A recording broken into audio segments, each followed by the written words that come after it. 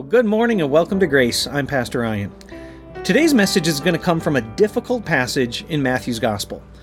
Jesus will be giving his disciples a picture of what the kingdom of God looks like on the earth. And his description produces a very sharp warning for his hearers that our right standing before God is determined by our relationship with Jesus as the King. Thanks for joining us today as we hear how to love the least of these within our communities. Well, one of the first places that Emily and I really got to know each other was serving in the food service industry at our university. You can see how good those two kids looked back then in the day. I worked in the cafeteria kitchen slinging hash. That was my job. But Emily, she got the upgrade. She, in fact, worked in a unique, very coveted place in the university called the President's Dining Hall. And so it was this special area that had fancy tables and all the nice flatware, and all those who served would dress up. And so Emily's always wearing like a tie, and I mean she looks the whole part, and everybody there who does it, they know all the right procedures and they all know all the right things to do. Well, there just so happened this one time they needed some extra help. So, guess who got to serve in the President's Dining Hall? So the occasion why they needed help is there was some dignitary, I can't remember if it was a senator or a congressman or somebody who was just like really important was coming. And so I got recruited, and I put on whatever the nicest shirt that I had, and they briefed the few of us who were helping out that this is a really important meal. And I'll tell you what, folks, I mean, I did good. I did. I mean, I at my table, the group that I was serving, I was certain that was the president of the university or the world, right? I had all this panache, right? I had all this great kind of military-esque, yes, sir, how can I? And I would give a little flair to everything I did. Come to find out, the table I had was the driver of the person. So didn't matter at all. Isn't it funny how sometimes we act a little different depending upon who we think we're serving? Isn't that strange? Like, if you knew who it really was that you were serving, maybe your attitude would be different. Or because you think you're serving someone you think you know, you're either a little bit more decorated, you have a little bit more dignity, or maybe you could not really care less because I know whoever this person is, right? Isn't that a funny little human characteristic? And I'm willing to bet that as much as you might think that you're immune to that behavior, trust me, the Bible says it is human nature. In fact, we are told by command that we're not to show favoritism. There was a show that exploited this human flaw, and it's on cable TV. Maybe you remember this a few years back. I'm not sure if it's still on. It was called Undercover Boss. Remember that show? That was awesome, wasn't it? Watching those poor workers act like buffoons in front of the boss. And I mean, yeah, that's probably why it got a lot of eyeballs on it. And then that moment of the reveal when it was like, wait, you were the boss the whole time? We're going to be in a passage of Scripture this morning that ought to humble us. Because what you're going to find is that God, in the orchestration of his rule and reign on the earth, desires to see a characteristic of his kingdom demonstrated by you and I, not when we serve kings and princes, not when we serve senators and dignitaries, but most evident when we are serving those who are the least of these in our communities. This morning, we're going to be really doing kind of a part 2 of last Sunday's message, but we're going to be in Matthew's Gospel. If you have your Bibles, I invite you to turn there with me. We're going to deal with what is the last of 3 or 4 different parables that our Lord gives, speaking of the time of his return, a time of judgment. As you're turning there, I want to lay out just a little bit of a structure here. No doubt, this is a passage you have heard before, but I want to make sure that you're catching that there really are 2 stories going on. 2 stories that run parallel to one another, and in our study of that parallel relationship, we will uncover certain key conclusions that come from this text that will influence how you live with Jesus. Specifically, how you live with Jesus among those who sometimes are the least likely for you to serve. Matthew's Gospel, chapter 25. We're going to start with Jesus' words in verse 31. Jesus says, "When the Son of Man comes in his glory, and all the angels with him, he will sit on his throne in heavenly glory. All the nations will be gathered before him, and he will separate the people from one another, just as a shepherd separates sheep from the goats. He will put the sheep on his right and the goats on his left. Then the king will say to those on his right, 'Come, you who are blessed by my Father, take your inheritance, the kingdom prepared for you since the creation of the world. For I was hungry, and you gave me something to eat. I was thirsty, and you gave me something to drink. I was a stranger, and you invited me in. I needed clothes, and you clothed me. I was sick, and you looked after me. I was in prison, and you came to visit me.' Well, then the righteous will answer him, 'Lord, when did we see you hungry and feed you, or thirsty and give you something to drink? When did we see you a stranger and invite you in, or needing clothes and clothe you? When did we see you sick or in prison and go to visit you?' Then the king will reply, 'I tell you the truth. Whatever you did for one of the least of these brothers of mine, you did for me.' Then he will say to those on his left, 'Depart from me, you who are cursed, into the eternal fire prepared for the devil and his angels. For I was hungry, and you gave me nothing to eat. I was thirsty, and you gave me nothing to drink. I was a stranger, and you did not invite me in. I needed clothes, and you did not clothe me. I was sick and imprisoned, and you did not look after me.' They also will answer, 'Lord, when did we see you hungry or thirsty or a stranger or needing clothes or sick or in prison and didn't help you?' He will reply, 'I tell you the truth.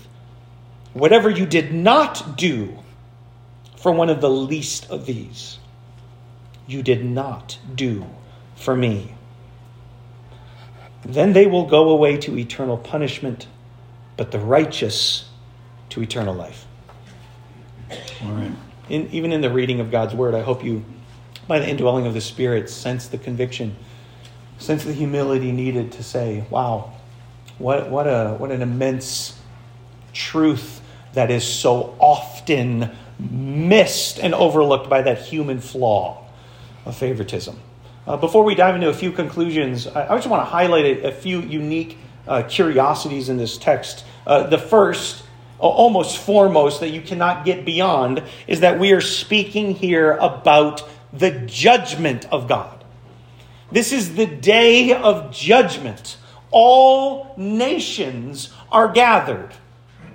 There's no future judgment to happen after this. There's no prior judgment to this. This is the judgment in which Jesus will come and judge the world. If you needed help just seeing that, let me just remind you of verse 31. He will sit on his throne, and he will judge in a way that shows an observable separation of all humanity. And then we're given a metaphor for what that's like. It's like sheep and goats. So this isn't just a parable about a shepherd.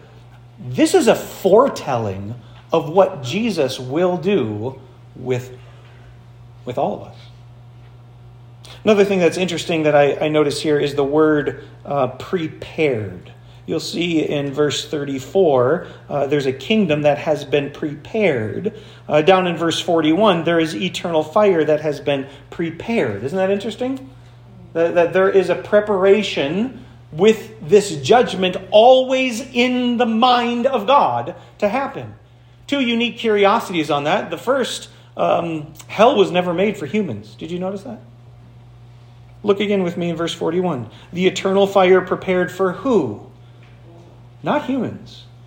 This was intended to be a punishment evoked upon the disobedience and the fall of Satan and his demons, of which those who yield to Satan as their leader, to the demons as those they follow, will find they will be ushered as well after that punishment. One other unique curiosity is that the preparation for the righteous was beginning when? Do you notice that? Since the creation of the world. So this needs to be for us as those who fear and follow God, not as some afterthought in the mind of God. This is what the whole thing's about. This preparation has been going on from before time, from the moment of creation. One last thing to just highlight before we look at some conclusions. Verse 46. In whatever aspect we're going to recognize the punishment unto the wicked, we must see the parallel for the reward of the righteous. Notice in verse 46, they are both labeled with the adjective modifier eternal. This is eternal. Did you ever take those Scantron tests in school? Remember those standardized tests, right? Come on. You guys remember those? Some of you are like, that was before my time, Pastor. You didn't. Here was the situation with those. Whatever you put down and hand in, that's it. That's what you get graded on. You don't get to go back and change your answers after the fact. You don't get to go back and try again. Whatever you put down is locked in. Do you know you're taking one of those right now? All of us right now are in the process of a type of evaluation exam that God is giving you. I wonder how they're going to handle this. Let's give them this situation. Ooh, I wonder how they're going to respond to this person as a neighbor. Ooh, let's toss this little frustrating element at them. Let's see how they respond to this. Do they look more like Jesus? Or do they look like themselves in their flesh? And whatever you do, whatever your response is, that was the response that is now locked into your account. Now I've got good news for those who have placed their faith and hope and trust in Jesus, the Lamb who, what? Takes away the wrong answers on the test. Wherever your behavior and your thoughts and your words and your deeds have amounted to the red marker of God's grade book that we have been told is sin, I have good news. Jesus has covered those. He has paid for those. And so hopefully you find yourself in that position today. But at least before we dive into some conclusions, let us recognize that eternal punishment and eternal reward are offered here by Jesus as parallel consequences for the test that you're in right now. So what are some main ones that we can learn to live by in regards to following Jesus in our community? I've phrased these with the title must. And they're going to take just a minute to unpack. So here's the first one. Christian love for the community must be transformationally instinctual. Oh, you guys everybody's good on that. Next one, number 2. Yeah. All right. I chose these words carefully, and I chose them based upon observing what's going on in this text.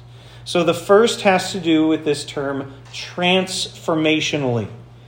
Recognize that there are 2 different classes of animals. There are what? Sheep and goats. Is a sheep a goat? Yes or no? No. Is a goat a sheep? Yes or no? No. There has been a change that has occurred such that one is not a goat and the other not a sheep. Well, the reason why this is critical for us is because if we don't understand that the love of Jesus displayed by you for the community doesn't flow from transformation, you perhaps will be confused in thinking that you have to love your community in order to be transformed.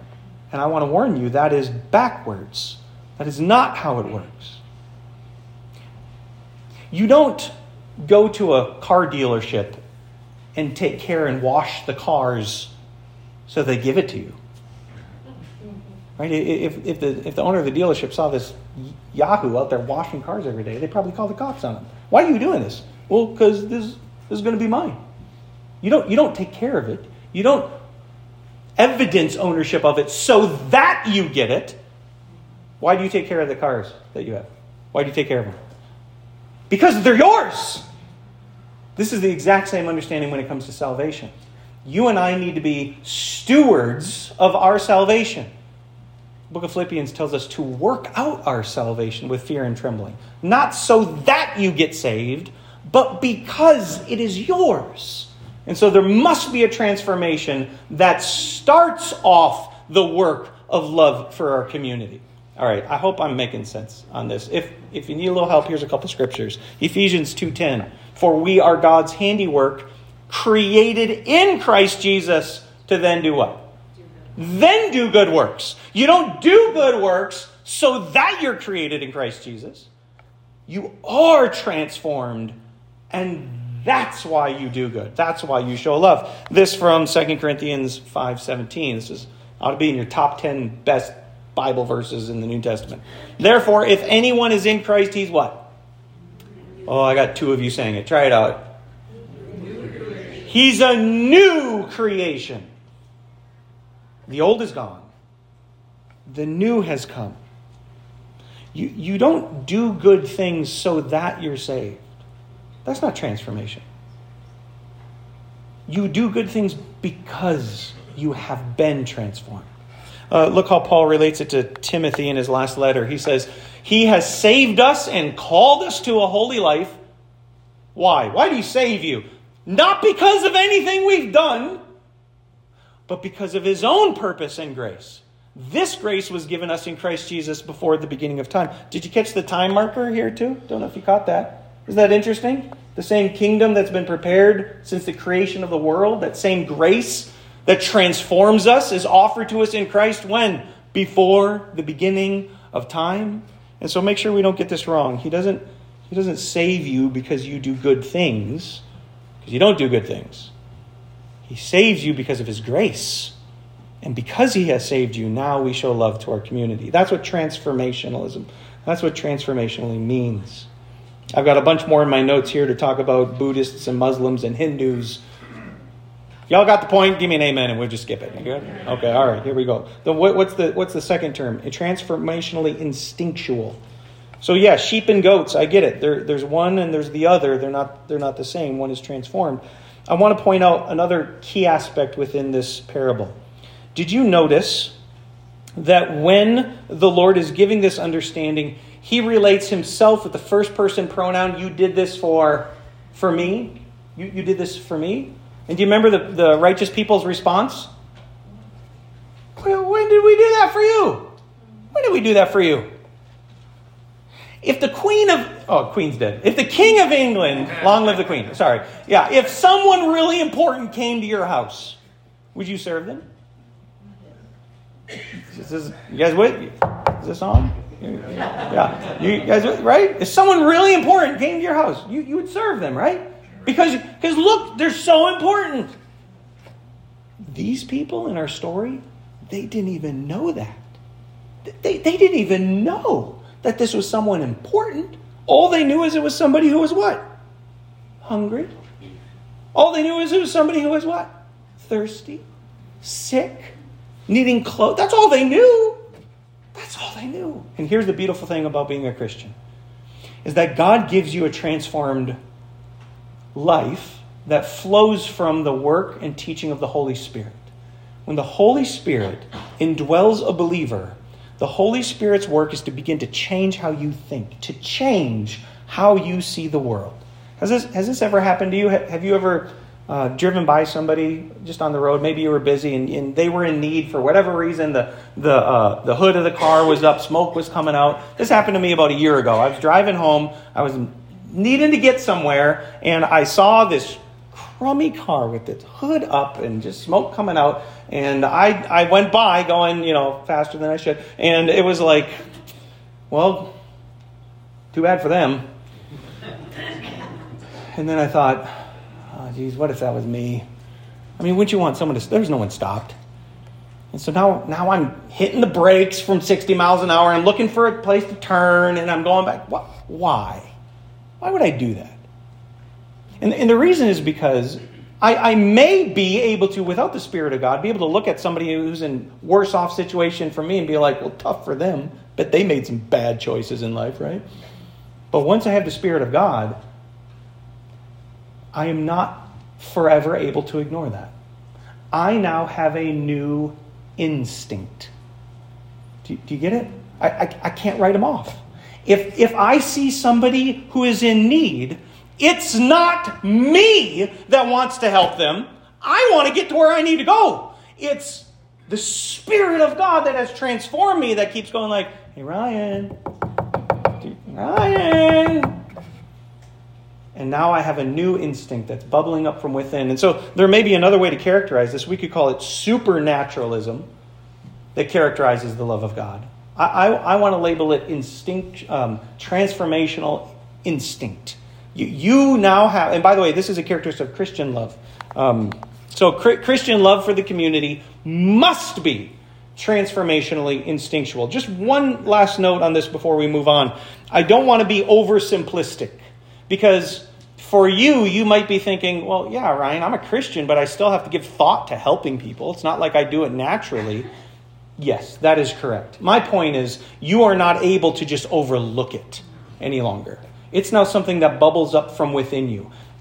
And if it's not, if your acts of good for the community are not flowing from the Spirit's work within you, then it's not Christian love. It could be American love. It could be family love. It could be Youper love. Right? Do people do good things for others? Absolutely. All the time. Right? Look, you don't need to come to church to know how to help somebody. God's given this understanding to everybody. And so you'll see glimpses of it everywhere. But there is a unique characteristic that makes it Christian. And Christian love comes from those who have been transformed and who now by the Spirit's indwelling have a new instinct. They just can't overlook it. They cannot but help to want to help. Does that make sense? Secondly, Christian love for the community must be rooted in a relationship with Jesus. This is a big one. Every one of these is important. But now, again, we're not talking about love in general. We're talking about Christian love. So where does Jesus show up here? Well, the best verse is verse 40. The king will reply, I tell you the truth, whatever you did for one of the least of these brothers of mine, you did for me. So what's this issue of relationship have to do with anything? I want to highlight something that is easy to overlook in this passage.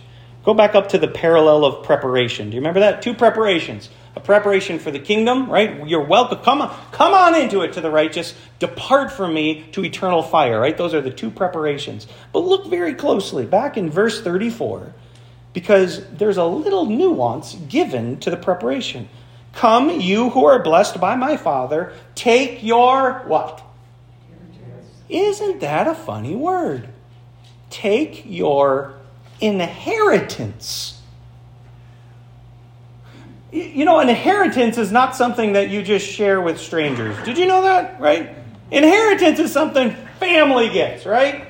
When my parents kicked the bucket, I tell you what, sorry, I'm just joking. Yeah. Not sharing with anybody else. Why? Because it's only within the family that you receive an inheritance.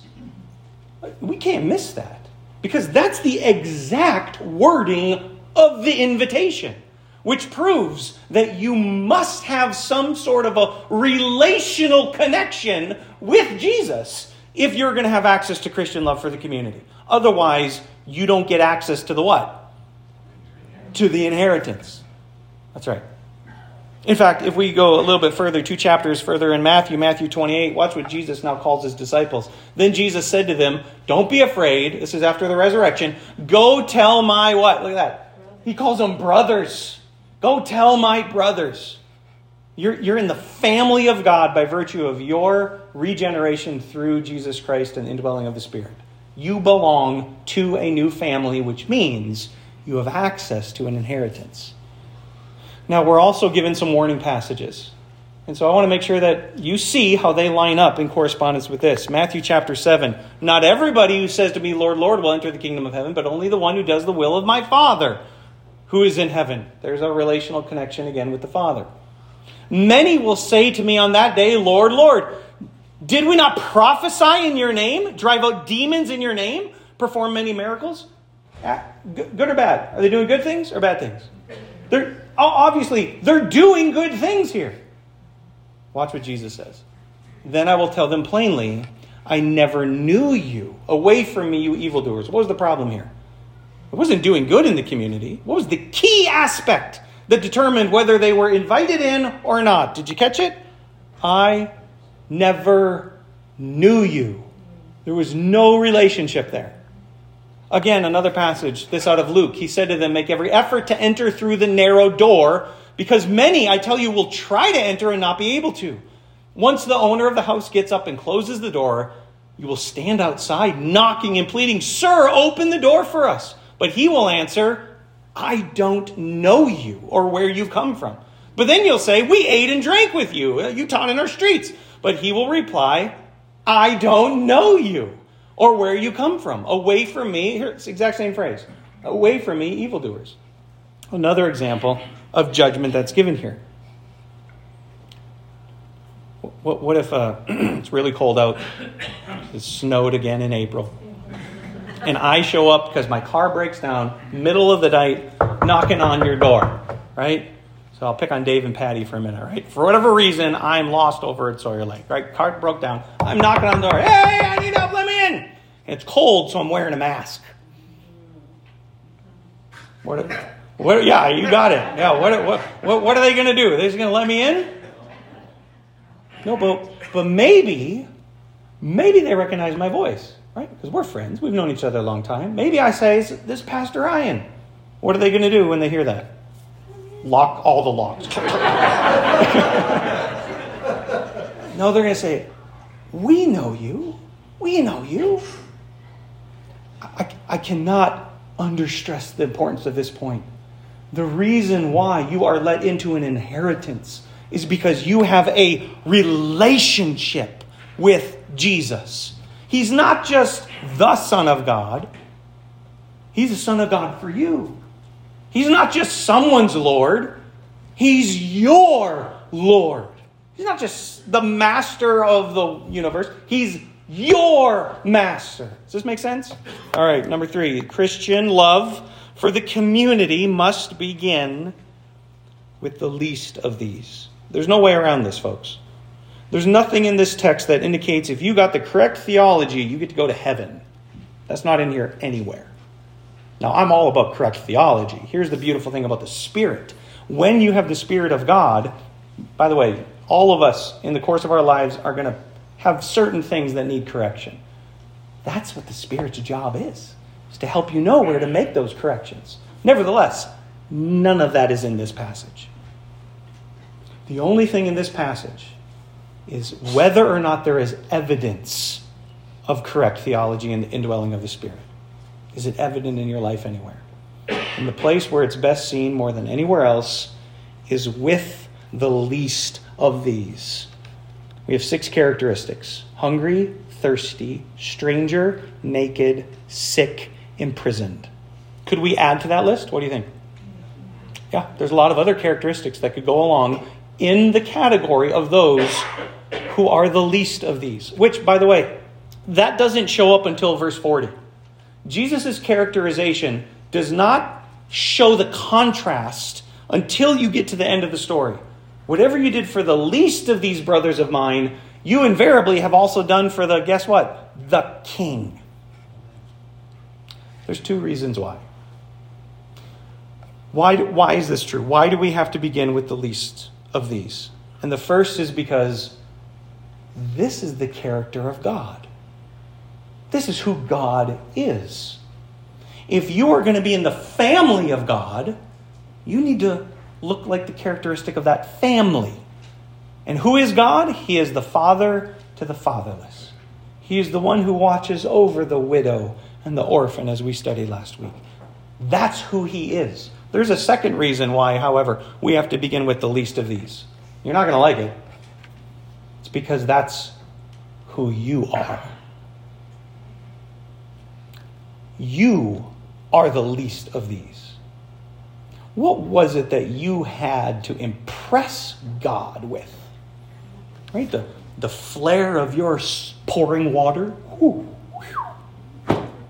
Big deal. Big deal. Money in the bank account?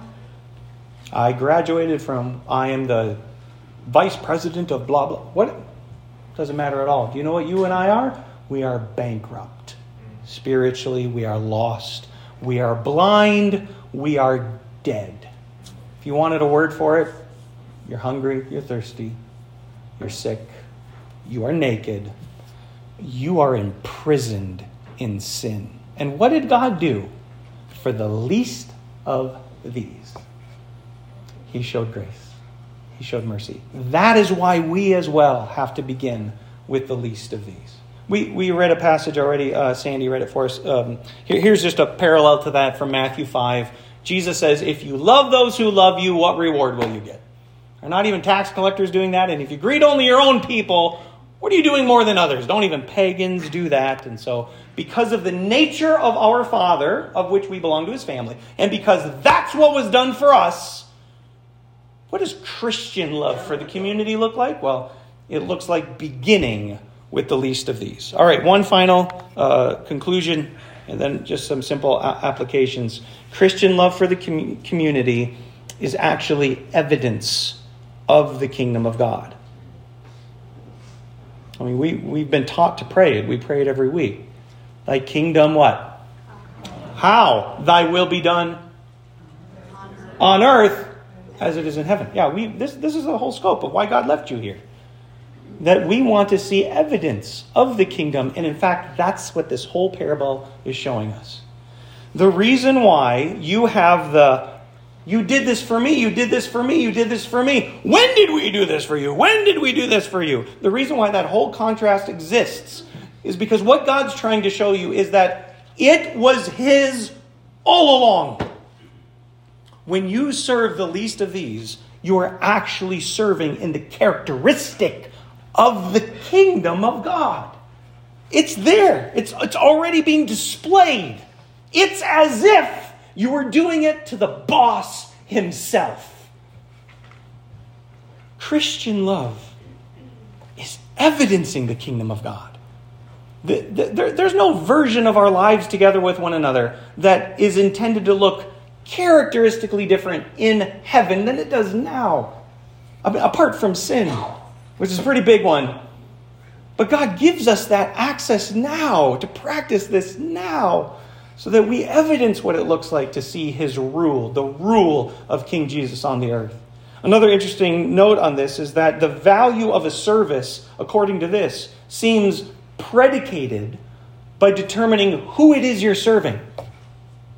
Did you catch me on that? The value of your service depends on who you're serving. That's why this is such a what? We were serving you the whole time? You and I have opportunity to evidence the kingdom of God, and what I want to share with you today is, to the least of these in your world, you may be the only Jesus they ever see. You may be the only Jesus that they ever get to encounter. And when you love them, not in a form of favoritism that you get anything out of, but serve them as if the boss was there, you will be demonstrating what it looks like to live in the kingdom of God. For him to be the ruler of your life, of your words and deeds and actions. So how do we do this? How do we do life with Jesus in our community? We need to begin, before we even talk about what you do, with this question. We have to start right here. Do you know Jesus? Because if you don't know Jesus, well, you can perform a miracle and you can cast out demons in his name. You can do all those things. And you'll just be a goat. That's it. At the end of the day, you'll be on the left And you will actually have been following a false Messiah, probably yourself, maybe someone who's deceived you. So we have to begin right here. Don't miss this, guys. I sometimes don't even know who we have in church for making certain that you are confident that you know Jesus. And if that's not you this morning, remember, we're not talking about a trivial parable. We're talking about the judgment of the nations. And if you want to pass this test, you need to know Jesus. You need to know Jesus.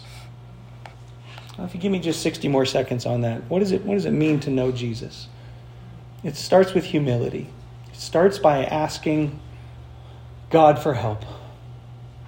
You would say in your heart, Lord, I recognize that my sins will condemn me and that I am a sinner.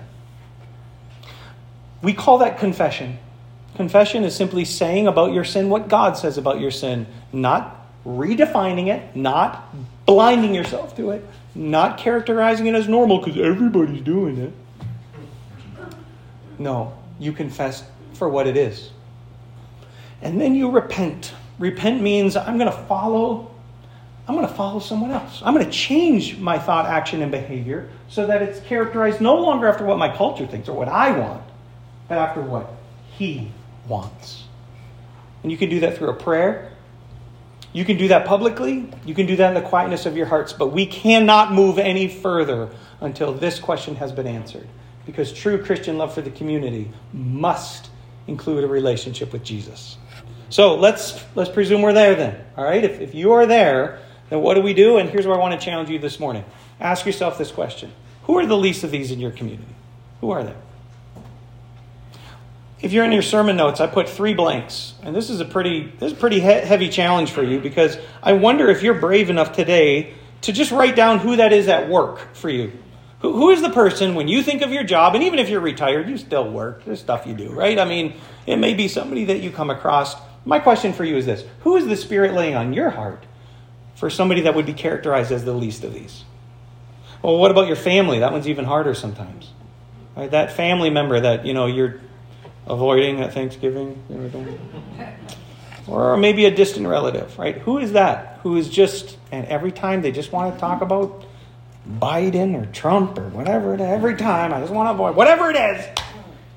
They might for you be the least of these, characterized differently than maybe physical hungry. We live in America after all. Pretty much everybody's full here, but maybe there's a spiritual hunger that's there. Maybe there's a spiritual thirst. Maybe there's a spiritual sickness that they have, and so they need the love of Jesus to them as the least of these. The last one I put down is just in your own neighborhood. If you and I aren't going to obey God's word, we're kind of wasting our time here. And so that's just a little challenge, asking you, let the Spirit move in your heart and define who are these individuals so that we can be those characterized as living our life with Jesus in our community. Amen? Will you pray with me today? Father, we want to humble ourselves. This is a terribly awesome parable today that shows us our own human brokenness to show favoritism. It leads us astray. We need spiritual eyes to see those who you see. And so for wherever they are and wherever we find ourselves, I pray you open our eyes today and help us to live and act and speak and serve like Jesus shows us, knowing that we're actually serving you. In Jesus' name we pray. Amen. I'm going to ask Angela Applecamp if she will come and make her way up here. Angela has worked for years at the health department in town. Many times she has opportunity to serve on her own. Folks who are there, I've asked her to come and share some of those stories with us. Will you welcome her as she comes today? Okay. So I have to start with saying my daughters had prom last night, so it was a very late night, early morning. So I'm already shaking before I even talk. So because I'm tired. All right, so like he said, I work at the health department, and I have the opportunity to work with a lot of amazing, wonderful families. But the people that I'm going to focus on right now are my harder cases. They're the ones that have extreme poverty, mental health concerns. They have history of abuse, violence, and neglect, or substance misuse and addiction. They have been in and out of jail, in and out of the psychiatric units, and they've been through a lot in their life. So I know I shared with you in the past that I grew up wanting to be a missionary. Well, God put me in a position that lets me talk about my faith freely whenever I feel like it in a home. There's no rules to it. And I'm serving a population that's often looked down on. These people are labeled as lazy or addicts or, well, they did this to themselves. But the truth is, they're not lazy. They really aren't. So some of these people have extreme depression, or they're hopeless, or they just really have a hard life. So if you're laying in bed and you have no hope, then you're not really going to be anxious to get up and try anything harder. And it's not, you don't care about what you're putting in your body, substance misuse-wise. If you don't have a hope for a future, you don't really care. Anything to numb that pain. So before I tell you what I learned missioning to them, I have to give you a short, quick little neurological mental health lesson so that you can see them through my eyes. So if you live life outside of a community and outside of relationships, you're going to develop negative coping skills. So if you have, our relationships we have buffer our stress and they buffer our trauma so that we can go through it easier. The brain experiences things and develops synaptic connections that help you to be adaptive and promote safety. So many of us have the blessing of having friends and families with us that help those such stressful situations. So it's kind of hard sometimes for you to sit back and look at something that to you might seem small, but to somebody else is really big. One of the biggest predictors of how you can handle trauma in your life is if you have a trustworthy, protective relationship. Mental health and addiction are on the increase. Everybody knows it's on the rise. We are also losing our strong communities, and we don't have a lot of focus on people. The likelihood of someone getting out of poverty or ending a current substance misuse is directly related to their support system. So 20 years ago, statistics showed that 70% of people could stand up and say, I have somebody that could help me meet my needs. In 2022, that was 31%. So it's easy for you to say, well, I've been through something. I've been through stuff. I get it. And I figured it out just fine. And you may have too. Or, hey, they're just using it as an excuse. But the fact is, we have all been through a storm, but we are not on the same boat. Some of us are in yachts or speedboats. Some of us are in rowboats. And some of us are in broken down rafts. It depends on your job. Do you have flexibility? Do you have sick leave? What is your socioeconomic status? What is your health or the health of your family? And more importantly, do you have a relationship to help protect you and help you navigate that storm? We have two parts of our brain, two parts that do the thinking. The whole rest of our brain does actions. So if you are constantly in stress, you can't focus on making a good decision to better your future. You're just trying to protect yourself in the here and now. Some of the things that these people that I work with have to go through in one day would include, well, my car broke. I have no money to fix it. I can't get to work. I don't have money to pay for a cab. I can't leave my daughter with her dad because he might hurt her. Daycare's not open. I don't know if the electric's going to be on when I get home because I didn't have enough money to pay the bill. And now my other kid is sick at school and somehow I have to go get them. And I don't have vacation leave and my job is going to fire me. That doesn't leave a lot of room for spiritual growth or energy to be still and know I am God. So we have 5 stages of arousal. I'm almost done with this part. We have 5 stages of arousal. I am currently in a higher state than you because I'm hoping that I'm not boring you and I'm getting my points across. But the higher you go, the more likely you are to react without thinking. So some of them get blamed for their actions, right? But if you're operating here because you're already on a stressful level, it doesn't take a long time to get to here. And now you have people that have quit their job or told their boss off or decided, I'm not going to court, it's too hard. And now their life is a little harder. So what have I learned from trying to love the least of these? A lot. So you have to be patient and willing to take time. There is not a Bible verse that I can use or a set of Bible stories that I can use to open their eyes. I have to be patient, which is hard for me. These people have suffered a level of pain that I cannot begin to understand, which hardens their outlook on life, and it causes them to have these giant walls of distrust to protect themselves. And they use that distrust as an excuse to not go to church. I have to be able to read when they are ready to listen and actually hear what I'm trying to say and how I'm trying to share Jesus' love and acceptance. Because if you don't feel worthy of love and acceptance, you're not going to believe in a God that loves you, regardless of your coping skills and your worldly failure on a worldly scale. These people are aware of how you see them. They may act like they don't care, but they do. They are watching our actions long before they're willing to listen to our words. It takes a long time to gain their trust. They often will sit back and look at me and they'll share stories, trying to shock me, trying to prove to themselves that I am in fact judging. They watch for my reaction because it is hard for them to trust. And they have a hard time believing that they are included in the lost. In Luke 19:10, for the Son of Man came to seek and serve the lost. They watch for me to argue with people. I will go to their home and they'll show me screenshots of people ripping apart the health department or ripping apart a Christian-focused theme and wait for me to react or respond in anger. But even if I want to, I cannot. I have to constantly show love. They will know we are Christians by our love, as Olivia so beautifully sang in the DR. So John 13:35 says, by this all people will know you are my disciples, if you have love for one another. They will ask me, as I get in these conversations deeper and deeper, well, if there's a God, then why did I go through so much stuff alone? The answer? We live in a sinful world full of sinful people. But if Christians could just show love, they wouldn't be alone. They watch me show through my body language to see if I put them on the same level as I am for real. And when I'm willing to sit down in the middle of their messy life or their messy home, they're a lot more willing to drop their guard and listen to me. God commands us to love all people, and I get a lot of spiritual growth from this.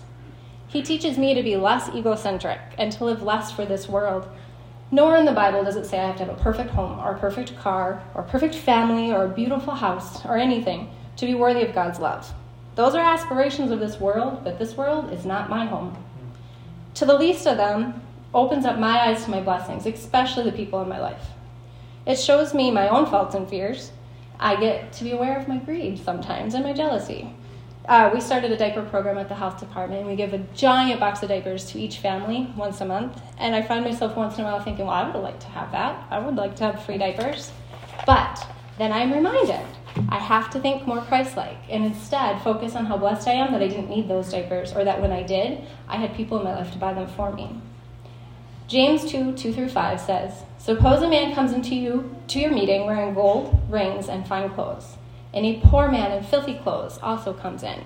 If you show special attention to the man wearing fine clothes and say, here's a good seat for you, but say to the poor man, you sit there, or sit on the floor by my feet, have you not discriminated among yourselves and become judges with evil thoughts?